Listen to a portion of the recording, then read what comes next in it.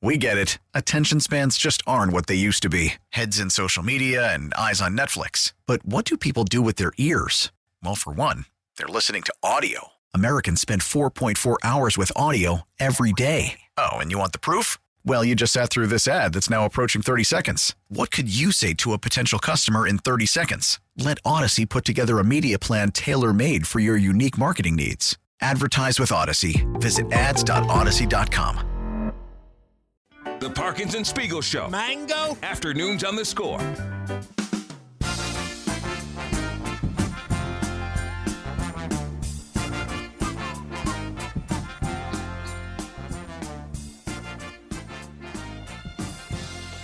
I love it. Okay, so it was just full instrumental. All right, I was going to say because it You didn't. ain't know the words? Yeah, I mean, because it didn't sound exactly like the Donny Hathaway version. Okay, is it instrumental? Is it going to be someone else's version? It's like Luther Vandross singing this Christmas. It's instrumental. Okay, Big Luther, not skinny Luther. Yeah. We need Big Luther. But no, that's fine. And by the way, before Chicago takes on Arizona this Sunday, tune in from 12 to 3 p.m. for the PNC Bank pregame show right here on 670 The Score, presented by your local Ford dealers and Fox Valley Coins. Join Mully, Olin Kreutz, and Patrick Manley as they'll get you set for the game. PNC Bank, official bank of the Chicago Bears. Then immediately following the game, we'll have instant reaction from Mully, Olin, and Pat on the Great Clips postgame show presented by Tullamore Dew. All of it can be heard on 670 The Score and the Odyssey app. And make sure that if you missed anything from my time here, Anthony Herron, with my guy Marshall Harris, make sure you download the Odyssey app, hit the rewind feature. You can get every individual segment that we've covered and talking Bears and talking Bulls and interviewing our great guests throughout the evening. Or if you miss this live that we're about to do, you're going to tune back in later on the Odyssey app. You'll be able to rewind this there as well. So this is like talking, I guess, somewhere in the future, in the multiverse or something like that, just for anyone who's listening, but then they're going to be listening later on or something. I don't know, some mental gymnastics. I love my time machine at home, so that's why I let you handle all that. All right, yeah. We can hold it down until then. But I want to talk a little bit of Christmas because it is Friday before Christmas. I'm traveling on Christmas Eve because I have Bears duties on Sunday. Then I'm going to hit the road. I'm going to fly out east, out to my in-laws' house. My wife and I, we always do. We'll stay here for Thanksgiving. And when I was playing, like I was with the Lions for a while, so I'd usually have a game on Thanksgiving. So I'm accustomed to working during the holidays. We were talking in transition with Lawrence and Layla a bit earlier about the sports media industry and just being a professional athlete. There's a lot of congruence in that, in the schedule, in the transient lifestyle, and in working on holidays, especially prominent holidays like Thanksgiving and Christmas. So I'm accustomed to not having Thanksgiving or Christmas off, which is why I'm going to be, for the second year in a row, because of the NFL calendar, I'm going to be traveling out east on Christmas Eve. I'm going to miss tucking my son in to bed on Christmas Eve night, but then I will be there. Preferably, I'll be there by the time he wakes up Sunday morning, and that'll be fine. Or by the time he wakes up Monday morning on Christmas Day. So that'll be fine. That'll be a grand old time. I do want to share a couple of stories, though, just of working on the holiday season. And part of it, yes, we enjoy it. We try to bring people joy and allow them to have their requisite escape that they enjoy having when they're taking in their sports discussions and all that sort of thing. But I'm fairly accustomed to it. Is it something for you with as often as you have to work on holidays? Does it rub you the wrong way? Have you just kind of gotten used to it over the years? I think I've gotten used to it. When I was younger, it was tough because I really would I want to be with my family and stuff. But my sister lives in Portland, Oregon. Oh. My brother right now is in Okinawa. Wow.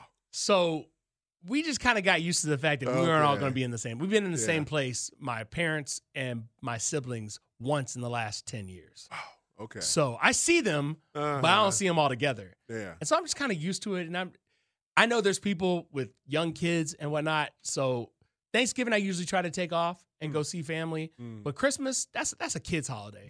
Let the kids have it. If you got kids, I'd be like that guy that like every year he works for someone who has to work on Christmas Day. Yeah. I would do that if I wasn't working. So I don't really mind working Christmas. Now, that would change if I had a family and kids. But for now, I'm good. When?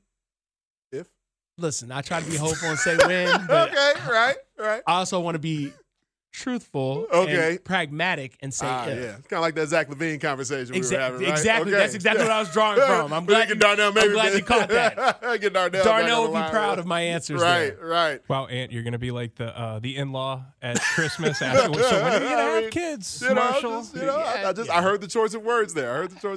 He understands different words mean different things. If and when are very different. Yes. Different things. Very much so. Very much so. There was a Christmas day my rookie year, and so the Greektown Casino in Detroit, Michigan. I was with the Lions throughout most of my rookie season, and because of just the way the NFL calendar worked out, the NFL's off day during the week also fell on Christmas Day, and so my rookie season, I wasn't married yet. Certainly didn't have a son at that point, but it was kind of the one-off day during the week, so I wasn't going to go like flying out somewhere else to go see family or friends or anything else. It was like, all right, here's the one-off day, so just do with it what you will. But since I didn't have family there with me in Detroit and didn't have anything else going on, I just decided, all right, I guess they got a bunch of casinos in Detroit, had a little money in my pocket. All right, I guess I'll go to the casino on a Christmas Get day. that money, big fella. Yeah, man, at least just go entertain myself for a little while. So I make the trip downtown, go over to Greektown. I had never played roulette before. I'm more of a blackjack guy at the casino. You out here with money in your pocket playing new games? Yeah. I just figured, man, let me have a little Christmas adventure. Let me just try something different on this day. So I went and I sat down, and the casino was basically empty because most people have loved ones that they get to hang out with on Christmas Day. I, on this particular Christmas, did not. So went, sat down at the roulette table or at the roulette wheel. I didn't have any experience with this game, so I guess they call him dealer, whoever's rolling the ball, spinning the deal through the wheel. I asked them, how do you play this? So they explained it to me. The different ways that you bet, the different amounts and denominations you get paid out in. And so I'm like, okay, let me just give this a try. So I put a bunch of money down on Black 11, on First 12, and on Black. Okay. I mean, like a lot of money. And I didn't know that most people just put like $1 here or there or a quarter here or there and spread it out all over the table. So I put fairly large sums of money on just those three things, on Black 11, on First 12, and on Black. The fact that you remember specifically what you put it on, and that was not yesterday. Go ahead. It was not yesterday. It was 20 years ago. And the dealer's looking at me for a moment, waiting to see if I'm going to spread these chips about, just kind of splash the pot all throughout the table. And then, she follows up like, are you sure that this is, normally people might move around a little bit. That wasn't a red flag? That wasn't a red flag for you? It should have been, but it wasn't. She spins the wheel, lets that ball go, rolling around, lands on Black 11. So I win a dramatic amount of money. Yeah. The first spin that I've ever played in roulette. I hope you walked away. In my entire life. What I did was I moved my chips off the table to count them because I was somewhat alarmed at the amount of chips she gave me back, and I didn't know the denominations of now these new chips that she was giving me. Right. So now someone else has sat down next to me at this point. Another spin goes by, and I've taken all these chips to the side, and I'm counting them up, and then Black 11 hits again. Now, unbeknownst to me, apparently in roulette parlance, when you hit a number, this dealer tells me you should never move your chips after a number hits. Now, that's a good luck number that you should leave it there or something like that.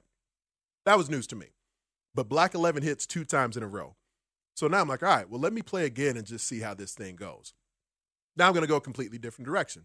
So I put a bunch of money on Red 27. Put a bunch of money on Red. Put a bunch of money on Third 12. Do the same exact thing that I did with Black 11 with pretty much the same amount of money. Put it all out there on the table just on those 3 spots. Dealer's smiling at this point. She's like, are you serious? Is this really what you're going to do again? Sure, I don't know what I'm doing. I'll just try this again and see how it goes. But not all your money. I just want to make sure. Not all of it. Not all of it. Okay. I'm not putting it all back out there. No. Basically the same amounts. Okay. Do it all on Red 27 this time. Spins the ball. Red 27 hits. So, a considerable amount of money has now hit 2 out of the 3 spins that I've ever done in roulette in my entire life at that point. So now the dealer is just mouth agape, has never seen anything like this before, and calls over the different people coming over to like start writing tax forms and all this kind of stuff. I'm just sitting there like I'm thinking this is just how roulette goes. This is the most amazing game I've ever seen in my life. Why has no one introduced me to roulette before this moment? You're about to find out. This easy. You're about to find out. But I went to the Greektown Casino that one day, first time I'd ever played roulette, did that, walked out with a very large sum of money, played those 3 spins, picked up all the chips. Wait, you left after the 3 spins? Left after the 3 spins. And I only participated in 2 of them. But that was my Christmas day in 2001 at the Greektown Casino in Detroit. I'll tell you the commercial break how much money I won, but it was fairly ridiculous. Hold on. How were you able to walk away? That's some discipline right there. It was, I'm not a big gambler anyway, and it just went so shockingly well in 3 spins. You literally quit while you were ahead. I was in one does that. I was in so much shock for how that went that I didn't know what else to do. Who was more shocked, you or the dealer? It's a good. The dealer seemed more shocked. I think she was, and for good reason. More shocked. Yeah. You just didn't. You were too naive to know what you had just done. Yeah. And she was like, nah, this does not happen. What's going on? Yeah. And I didn't grasp the full. How long after? How long did it take you to grasp? How long after? Later that night, or when I called my at the time fiance who was elsewhere, I called her and told her how it went. She's not a big gambler either, so she didn't get it. But then when I called like the fellas, I called my friends and was telling them about it who gamble a lot more than I do, and their reaction kind of let me know how rare that experience was, and just within 3 spins to hit the number twice and then just to walk away like that. So that was a work day for me as a professional athlete. That was my first Christmas work day. I need to get in your line of work because you didn't even go to work, but you made money. Yeah, made a lot of money on my day off, effectively on my day off. On a holiday, that was time and a half. It's like the probably one way to Friday. look at How it. you gonna get fired on your day off? How you gonna make a lot of money on your day off? Have you had any entertaining holidays? I don't have anything like that at all. Like what? So now, of course, every time I go, I got to play Black 11 and Red 27 over and over again. I was like, how does he remember these numbers? They've never treated me that well at any point ever since. Do you think you've lost the amount of money you gained that day over the course of time playing those two numbers? Honestly, between the two, Black 11, I've had a few other Black 11 moments. Red 27, not as much. But so you're I would up. say you're still up. Oh, from that first day, yeah. Like but that's going to carry you through life. But as infrequently as I'm at casinos at this point, I'm good for a while. Based off of that. All right, let me know next time you go, because All right, especially now we got casinos in Chicago. Yeah, might as well. I don't know if we're gonna do one last thing or not. I would like to hear if there's another Christmas story, a holiday work story that anybody else has before we get out of here. I think you just shamed us all. Ramirez coming up at 6:00. It doesn't have to necessarily involve money. Mine is just more like I'm at work and this is what we're doing, and let me find the Chinese restaurant to go get some food from. Does that have to be the Chinese restaurant? Yeah, that's it. They're open. That's what I'm saying. That's why you know what you're looking for. So yeah, that's wild. That's actually wild. It was quite a day. We'll have to bring this thing home, man. The Parkinson Spiegel Show on The Score.